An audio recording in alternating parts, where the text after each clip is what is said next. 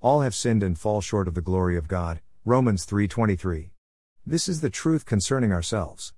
God demonstrates His own love for us in this: while we were still sinners, Christ died for us, Romans 5:8.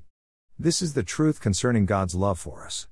Therefore, since we have been justified through faith, we have peace with God through our Lord Jesus Christ, through whom we have gained access by faith into this grace in which we now stand. And we boast in the hope of the glory of God, Romans 5:1-2.